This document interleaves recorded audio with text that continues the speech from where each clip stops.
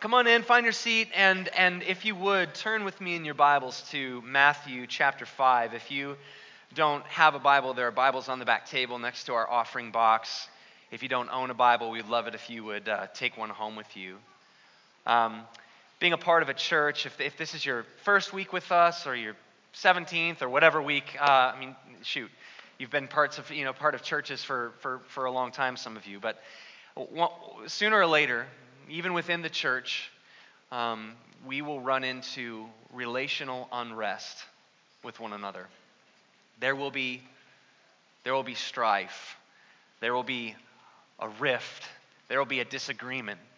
Because anytime we get together with other sinners, such as ourselves, these things are bound to happen. And I think that it's easy during this season to think about all of the relational unrest in families because we're spending a lot of time with them. But this is, I think, in my opinion, an often underutilized topic in the church. How Christians should go about relating to and with one another because of what Christ has accomplished for us. And that's essentially what we're going to be looking at today in Matthew 5. It's Jesus' Sermon on the Mount. It's one of my favorite passages of Scripture because in it, Jesus makes explicitly clear how Christians, you and I, how citizens of the kingdom of heaven ought to think, how we ought to act, how we ought to structure and live our lives. And what I love most about the Sermon on the Mount is it's not Jesus preaching from the mountainside all of these rules that we have to follow in order to become citizens, in order to gain his approval, in order to enter his kingdom. We do that by faith. We do that by simply saying, Jesus, I'm a sinner. I desperately need forgiveness. You are the only way that I can have peace again with God through your death and resurrection. What Jesus is doing at the Sermon on the Mount is he's then showing, all right, so you've come to me by grace through faith. Now this is what the Christian life looks like. This is what it looks like to live as a citizen of the kingdom of heaven that he is inaugurating. And one of the things that I love as well about the Sermon on the Mount is when we live according to Jesus' words in this sermon, we're living according to God's design for life. And when we live according to God's design, there is blessing. There is happiness of heart. Happiness that transcends our immediate circumstances and resides deeply in the soul. There is a human flourishing at work when we live according to the way God designed us to live. And this is precisely why Jesus begins this sermon. As you can see, starting in verse 3, he begins this sermon with 8 pronouncements of blessing. They're called the Beatitudes. Many of you know this. Every time we see that word blessed or blessed, if you're the King James fan in the room, every time we see that word blessed, it could also accurately be translated happy. Happy are the poor in spirit, right? We're going to look specifically today at verse 9, and only verse 9, but I'm going to read from verses 1 through 11 because it's far better to hear the word of God than my babbling mouth for more than I need to. So let's just read. We're going to read more scripture than we're going to look at today. We're going to look at verse 9, but let's follow along as I read starting in verse 1. Jesus has been traveling around Galilee. He's been healing. He's been calling people to repentance. Droves of people are coming to him and following him and marveling at his miracle workings. And then he goes into verse 1. Seeing the crowds, he went up on the mountain, and when he sat down, his disciples came to him. And he opened his mouth and taught them, saying, Blessed are the poor in spirit, for theirs is the kingdom of heaven.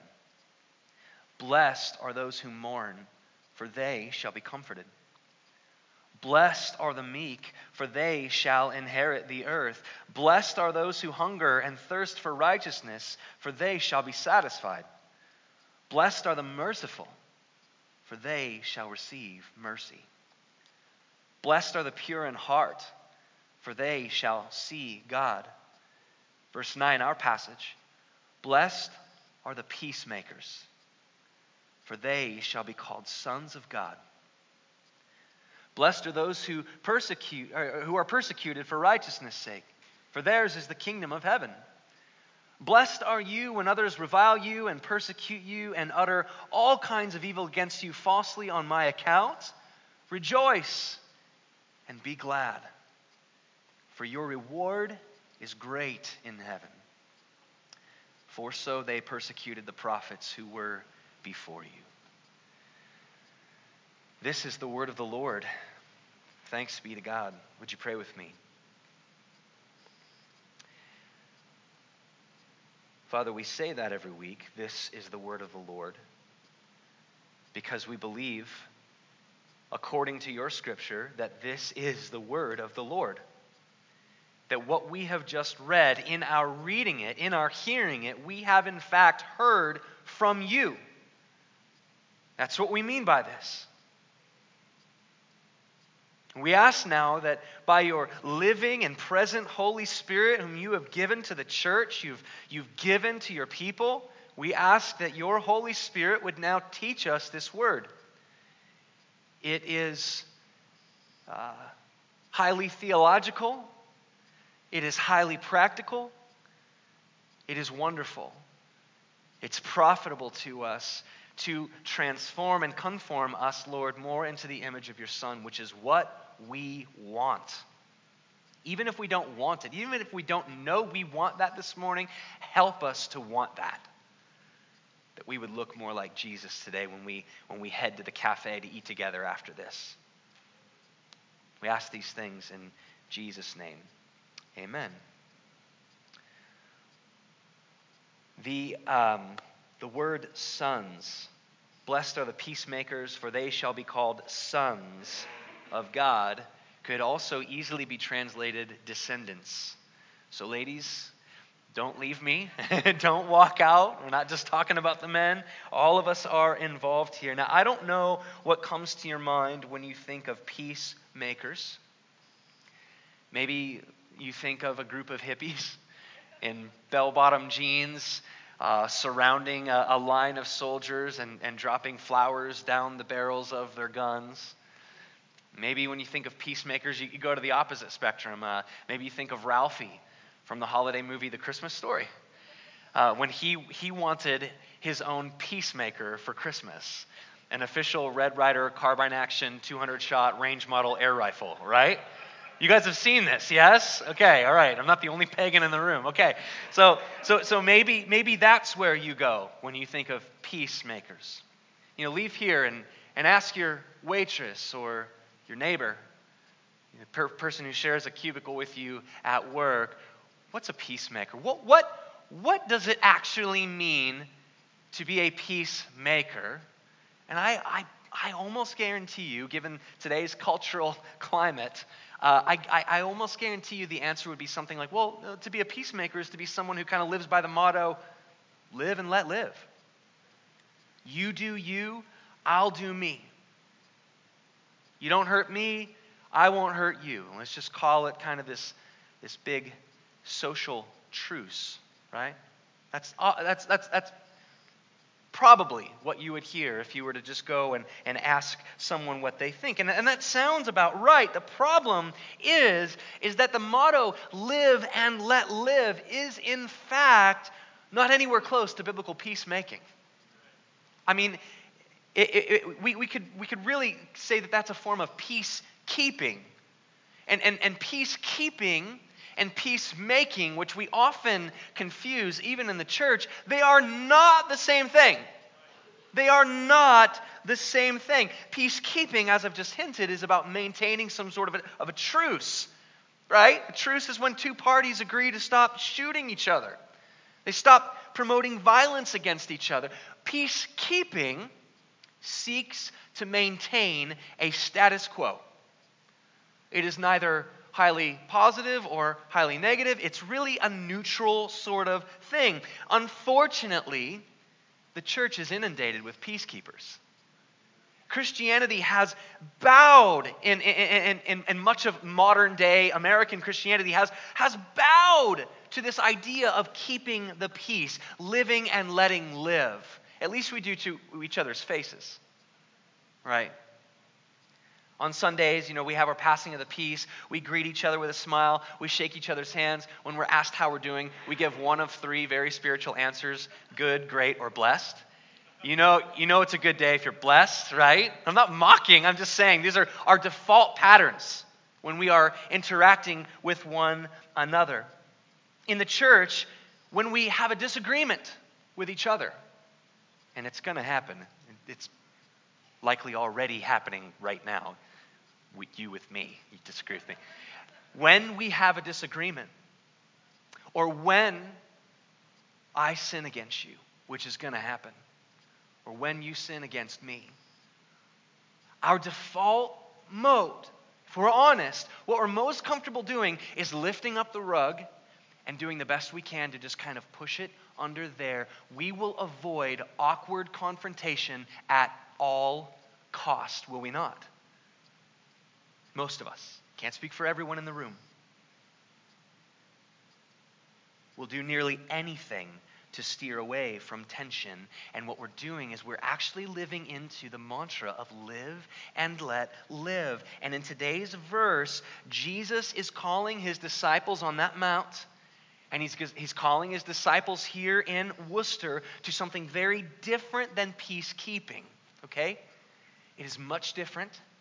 What Jesus is calling us to is much more difficult. But what Jesus is calling us to is much more beautiful.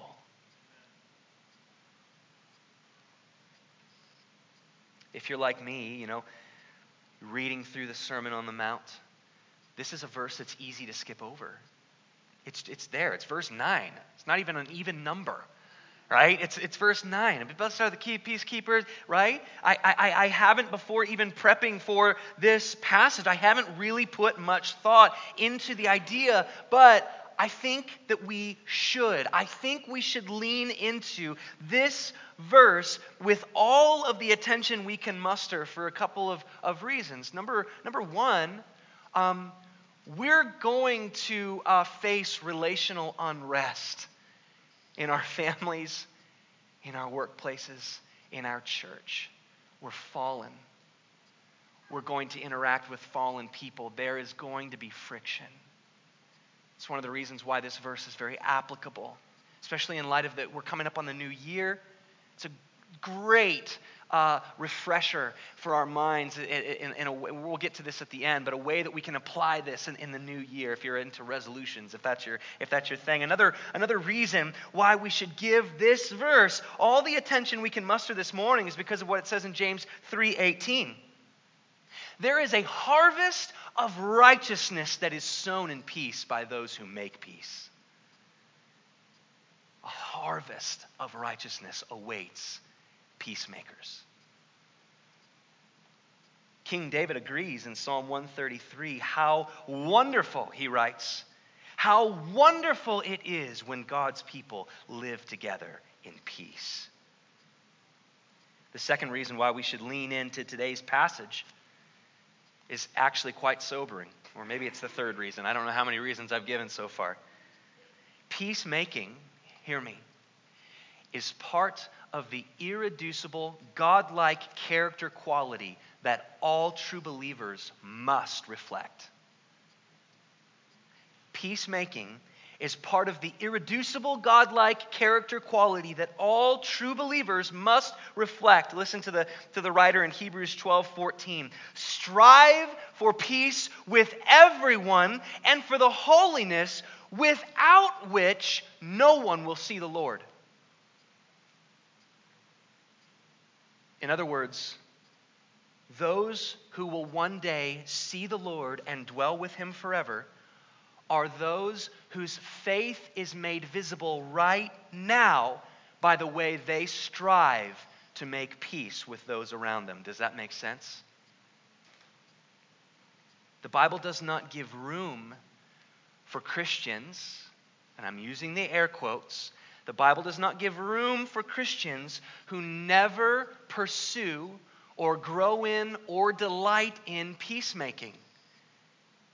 Once God the Holy Spirit has come into our hearts, applied the good news that we've heard with our ears, and regenerated our hearts and made us new, we've come to faith in Jesus. Once that happens, we are citizens of the kingdom of heaven, and we will be conformed and transformed into peacemakers. It will happen in the life of the true believer.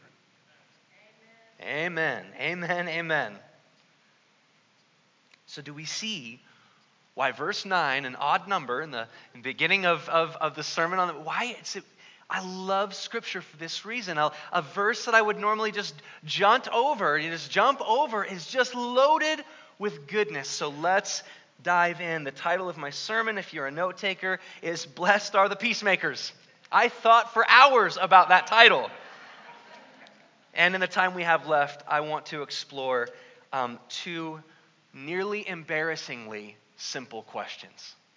Two simple questions that I'll answer, that the Scripture will answer for us. These are going to be my 2 points. The first question is, what does it mean to be a peacemaker? I mean, let's just be simple and practical today. What does it mean to be a peacemaker? We're going to explore a bit of the theology of that. Secondly, we're going to look at how does one pursue peacemaking. And we're going to look at the practical application of that. Okay? Number one, what does it mean to be a peacemaker? The answer to this question is actually tucked into a bit of review. We just finished a series, One Story, One Savior. We looked at the whole Bible in 4 weeks, and we divided the Bible into 4 acts: creation, the fall, redemption, restoration. We go back to creation and the fall, we're going to start getting into what it means to be a peacemaker. The Bible tells us that God created the world. If you weren't here with us, or if you've never heard that, God created the world and everything in it, and He made it very good. And everything that He created was in a state of wholeness and fullness and goodness and glory. Nothing was missing. Nothing was out of line. Everything was complete because God said so and because God was there. He created Adam and Eve, whom He had created to steward the earth, to reflect His image and to walk in loving relationship with Him. Everything was complete, right? Doesn't this sound amazing? Wholeness, fullness, goodness, and glory. The Hebrew word has a word, shalom, to describe the way things were at creation. It is the essence of peace. Everything in its right and full, complete posture. But that essence of peace, shalom, did not last long, as we remember from Act 2, the fall. It didn't last long. By only the 3rd chapter of the Bible, Genesis chapter 3, Adam and Eve became distrusting of God's goodness and they disobeyed Him. They turned their backs to Him, and shalom was broken. Remember? What was once holy became unholy, and with the blink of an eye, where there was shalom, an anxious unrest fell upon all of creation. And like a quaking, groaning ship that is sinking into the sea, Paul writes in Romans chapter 8 that now all of creation groans because of this disorderly unrest that has fallen on all creatures and all of creation. The Bible doesn't end there, thank goodness, as we saw Act 3, redemption, that we see this promised rescuer who will come to make everything complete and whole and new again. He would restore shalom. And isn't it fitting that the promised rescuer of Scripture is also known as the Prince of Peace? And what really sets the story of Christianity apart from every other faith story in the world is that Jesus would come and make peace not by slaying His enemies like we would think, but by being slain for His enemies. He would make peace by the blood of His cross. He would reconcile sinners. He would restore shalom breakers back to Himself and back to shalom. It is this very promised Prince of Peace, this rescuer, who is preaching to the disciples around Him on the mount. And He is the one saying, "Blessed are the peacemakers.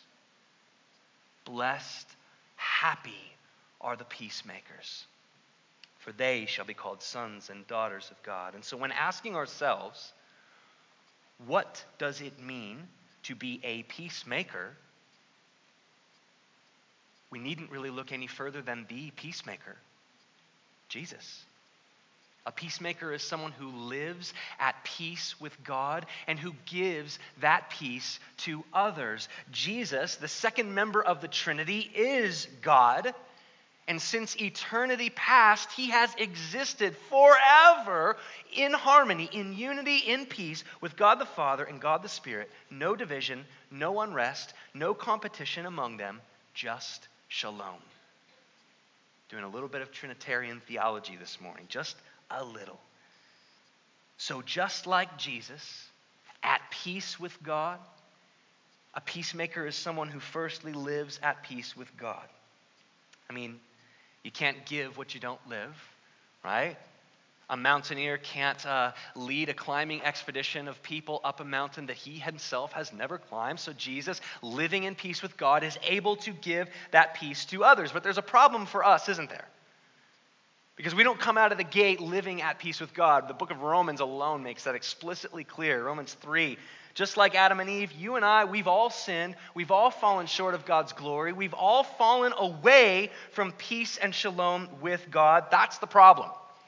And there's nothing we can do to repair that chasm in and of ourselves. That's the bad news that precedes the good news that we sing about every week, that this rescuer, he really did come to restore. He came to complete and make whole and new again all of creation. He didn't have to. He willingly chose to. And now, because of Christ, when we come to Jesus in response to his death and resurrection that was enacted in our place, when we come to him, we can now come back to peace. We are ushered into peace with God when we simply recognize that Jesus alone can save us. This is how we come back to peace. So now you and I, like Jesus, can once again live at peace with God through the reconciling truth and love of Jesus. Now that we as Christians can live at peace with God, peacemakers go another step further to then go and give that peace to others. 2 Corinthians 5:18, if anyone is in Christ, he's a new creation. The old has passed away, the new has come, and all of this is from God, who through Christ reconciled us to himself and gave us the ministry now of reconciliation.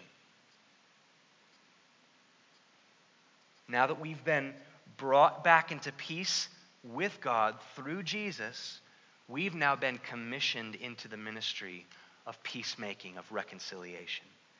And we actually, when we do this, we get to participate with God the Holy Spirit as he brings shalom back into creation, back into our homes and churches and neighborhoods and schools and workplaces and so forth. Though it's not specified in our verse, in verse 9, we read elsewhere in Scripture that those of us, you and I, who are now at peace with God because of the gospel, we're to take this gospel peace to the nations, Matthew 28. We're to take this gospel peace to our neighbors, Matthew 22. We're to take this gospel peace to our friends, Colossians 3. To our spouses, Ephesians 4. To our children, Galatians 4. To people of other races and colors and ethnicities, Ephesians 2. And even to our enemies, which Jesus goes into a little bit later in Matthew 5. Now, living at peace with God is one thing. And giving that peace now to the difficult people around us, including our enemies, is not an easy thing. There's a reason why the writer of Hebrews tells us to strive for peace with everyone. That word could be work, toil, grind, fight, right? Fight for peace. Isn't that an odd paradox? We got to fight for peace. We have to fight to make peace with the people around us. But it is a fight because peacemaking comes very unnaturally to us. We've already talked about our tendency to sweep things under the rug. Because I don't know if you've had to, deliberately enter a conversation in the context of a relationship that has a lot of friction going on. It is very uncomfortable. Do you not get that almost gutted soul feeling of just, oh, I gotta do this, it's not a comfortable thing. And so in our sin, we have a couple of tendencies just to run back, like I said, to keeping the peace. And I have some introspective questions to ask here. I wonder how many of us treat the people in our lives like this. See, instead of going to a person and saying, brother, I think that I see some sin in your life. Or, sister, you really hurt me with the way that you said that. Our tendency is to simply avoid those conversations, to resolve to keep quiet. We keep the peace and avoid making the peace in order to maintain a kind of pseudo-comfortable relationship, right? We often do this with the lost as well, with non-Christians out in the community who are literally dying to hear the good news of Jesus. But instead, if you're like me, I'm often driven by the fear of rejection. I'm driven by the fear of man, and I resort to just kind of living and letting them live. Which many people would say, that's a really loving thing to do. Not according to Scripture, it's not. We need to preach to ourselves. If you're like me and you are just in toil about having this difficult conversation with a brother that needs to be had, or if you're in toil about ministering to and sharing the gospel with somebody at work, we need to preach to ourselves. Hebrews 13, 20 and 21. That the very same God of peace who raised Christ from the dead, brothers and sisters, do you believe this? In the moment, He will equip you with everything good that you may do His will. We needn't fear Jesus' directive to us to be peacemakers, because He will in fact supply the strength and the words and the ability to do just that. He's not asking us to do something that He won't equip us to do. That's what Hebrews 13 is driving at. He will work through us that which is pleasing in His sight. Now, I would ask you, as your pastor, as your brother in Christ, I've said this before, and I hope that we create a culture of this here in this church. If you see sin in my life that's a pattern, that's a cycle, you've observed me for long enough, you've seen this is a blind spot, don't just live and let me live. Don't do it. Please, for my own sanctification and conformity to the image of Christ, I want to know. And I pray that you want to know as well, and that we would be a church of people, a congregation of people who do not shy away and sweep things under the rug when we need to instead roll up our sleeves and make peace with one another. Or maybe another one of our sinful tendencies when faced with relational friction, maybe we just simply sever ties with the difficult people in our lives. I'm guilty of this at times. People who rub against me the wrong way or go against the grain, or I don't want to have one more difficult conversation, and you could almost just shut that door. With this mindset, I fear the constant breaking of fellowship, not only with the body of Christ, but think about the way that the repercussions this might have on the lost around us, the lost in the community of Worcester. if we were to simply close the door and sever ties with any and all people who rub against us the wrong way, who would ever preach the good news to those who are dying to hear it in this city? Lastly, maybe our sinful tendency, instead of sweeping under the rug or severing ties instead of making peace, maybe our sinful tendency is to make war. What I mean by that, it can be physical war, it can be verbal war against those we find difficult, in relationships that we have friction in. And as Jesus was preaching this sermon, he would have been surrounded by his disciples, including Simon, and probably some other folks like Simon who were zealots. At the time of Jesus' teaching this sermon, Israel was under Roman rule and authority, and the Romans were oppressing them, mistreating them. And the zealots were the Jews or the Israelites who said, well, you know what, we're going to see your violence with more violence. And the zealots would often kill Roman authorities and governors and people who are loyal to Rome's cause. And I almost guarantee you that as Jesus came out of his mouth, as out of his mouth these words, blessed are the peacemakers, I bet as those words came out of his mouth, the zealots had to have just been blown away, because they were starting to see that Jesus was not going to endorse what they were doing. He certainly wasn't going to jump on board with overthrowing the Roman rule. In fact, it was a different way that Jesus was taking things.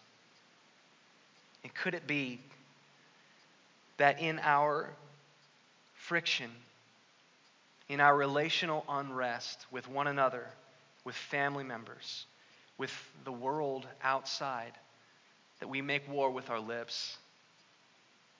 That we sow anxiety and division with our words of gossip about brothers and sisters behind their backs. We actually sow the very thing that Jesus is telling us to. The opposite of peace is unrest. The opposite of peace is anxiety. We're sowing anxiety and unrest with divisive words and words of discord about one another.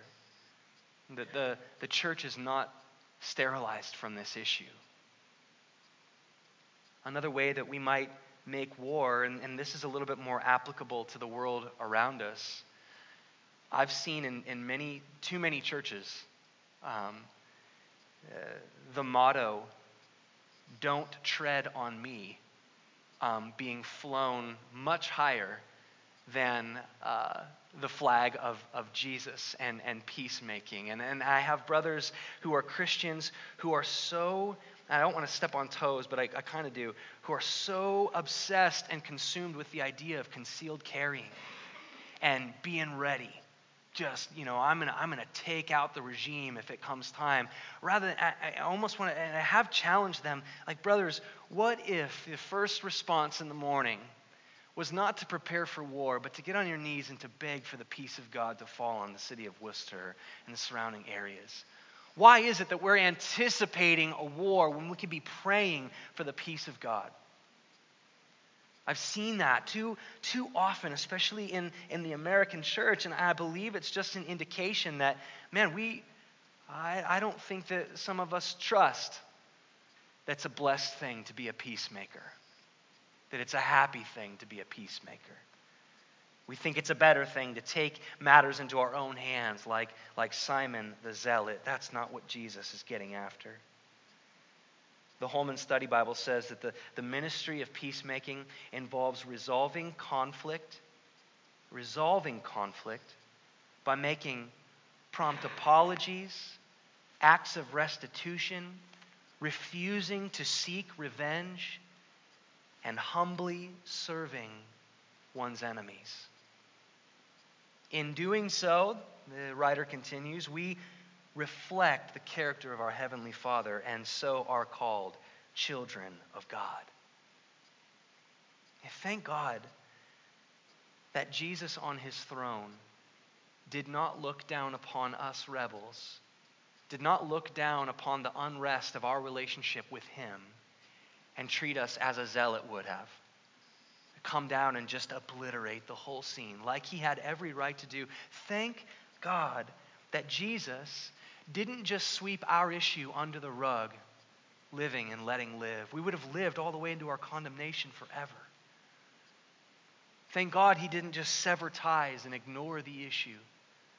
Thank God Jesus did not address us the way we are so often tempted to address one another. But instead, he entered into the friction. He entered into the unrest willfully, that out of it would come something amazing, this shalom being restored, a wholeness and healing, fullness, completion, glory. We ought to salivate for this very same thing that we have received between us and God. We ought to salivate for this very shalom in our relationships. I mean, church, there is nothing worse than coming in here week after week after week with a burr towards somebody. Right? A brother or sister who's lifting their arms right across the aisle from you and having an issue. And this is where it starts to kind of tease into what if, I'm not a big resolution guy, but for the year 2019, I mean, we're always resolutions for this, that, and the other. What? Show me the person, show me the extreme lover of God who says, God, this year, by your grace, make me into a peacemaker. Make me into one who has the gentleness and the boldness, the humility and the honesty, the vulnerability to go to my brother or sister, to tell them when they've hurt me, to tell them when I see sin, and we'll work through this together and restore shalom until Jesus returns to bring it to complete fruition. So I have a couple of practical steps, for the Christians who are here, who are, I have peace with God. I trust Christ for my forgiveness and redemption. I have relational friction. I have issues with some people even in this room. I have issues with family members. There's unrest there. Maybe you're wondering, what are some practical ways that we can just simply implement what Jesus is trying to get his disciples on the Mount to implement? A good place to start is right now. Just consider with me all of your relationships.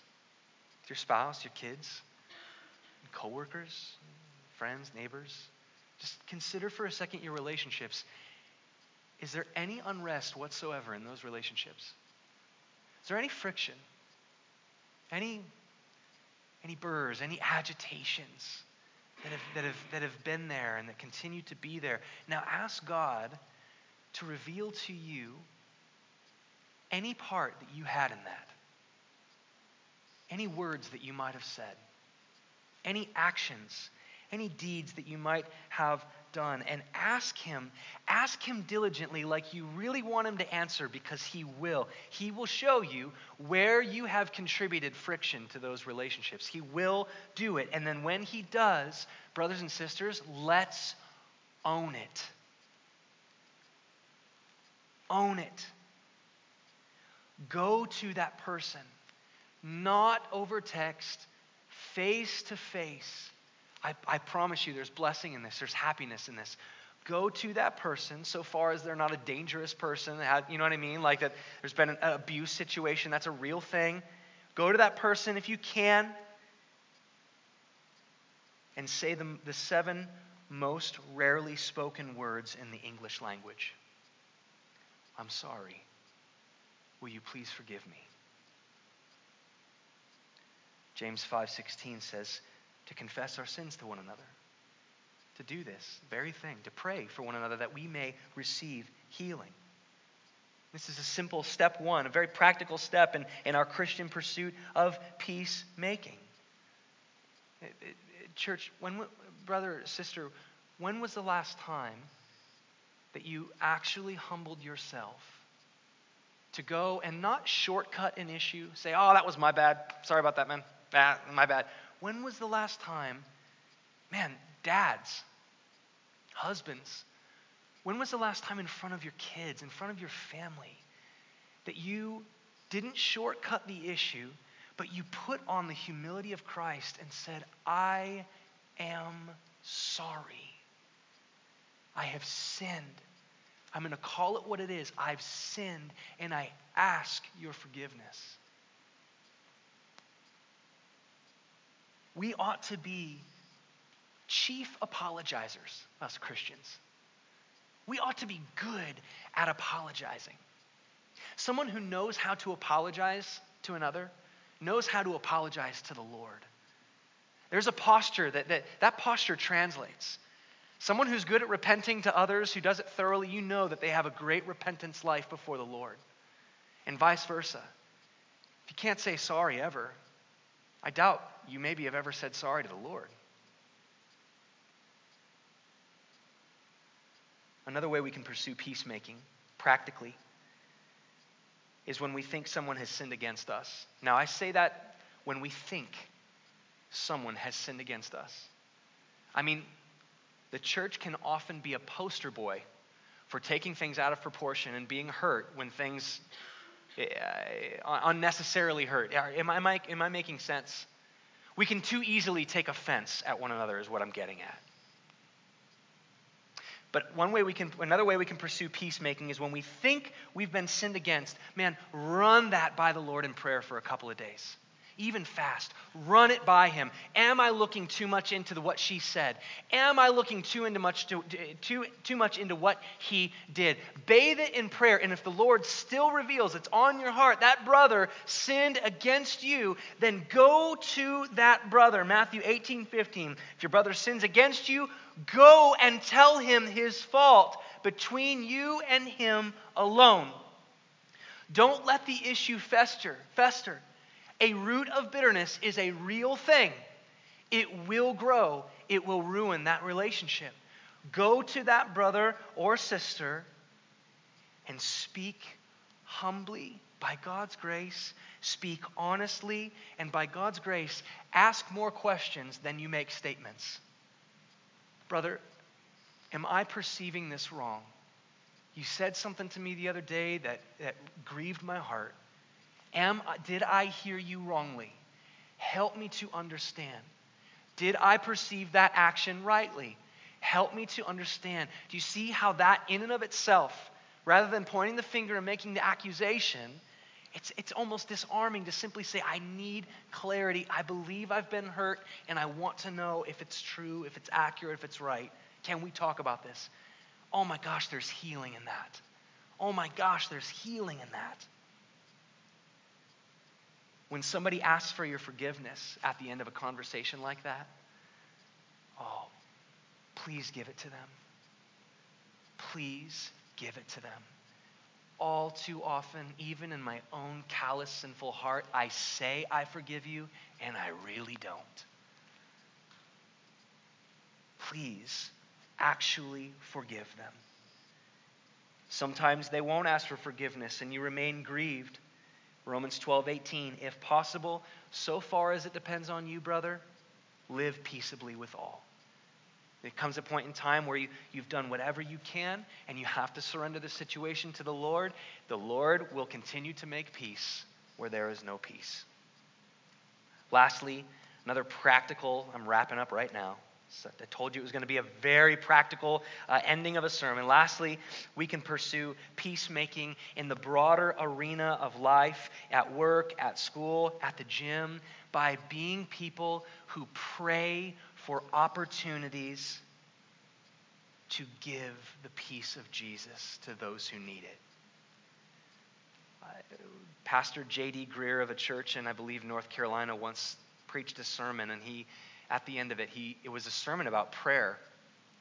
And what he said was, brother or sister, if the Lord were to answer every single one of your prayers today, how many people would be saved? That struck me to my core. That, man, as someone who's been called to be a peacemaker, an image bearer, reflector of Christ in this, I go out my door 99% of the time without even asking the Lord to create opportunities for me to share the good news. I barely pray for lost people, that they would be saved. It's a side effect that comes with hanging out with awesome Christians all the time at my job. But man, that we would be a people who beg the Lord for opportunities. The Apostle Paul writes in Romans 10 that everyone who calls on the name of the Lord will be saved. But then he asks, well, but how will they call on him since they don't currently believe in him? And then he concludes, those people at your gym and in your cafeteria, well, they won't believe in him. They won't call upon him unless you preach the gospel to them. That's what Paul literally writes. Because faith comes from hearing, and hearing comes from the word of Christ.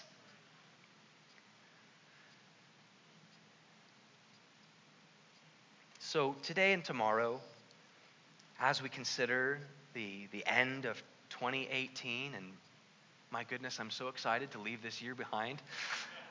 It's been a hard year. Not that there's a magic line or anything, right? But this invisible line that we cross when the ball drops, it's like, oh, it's a new year.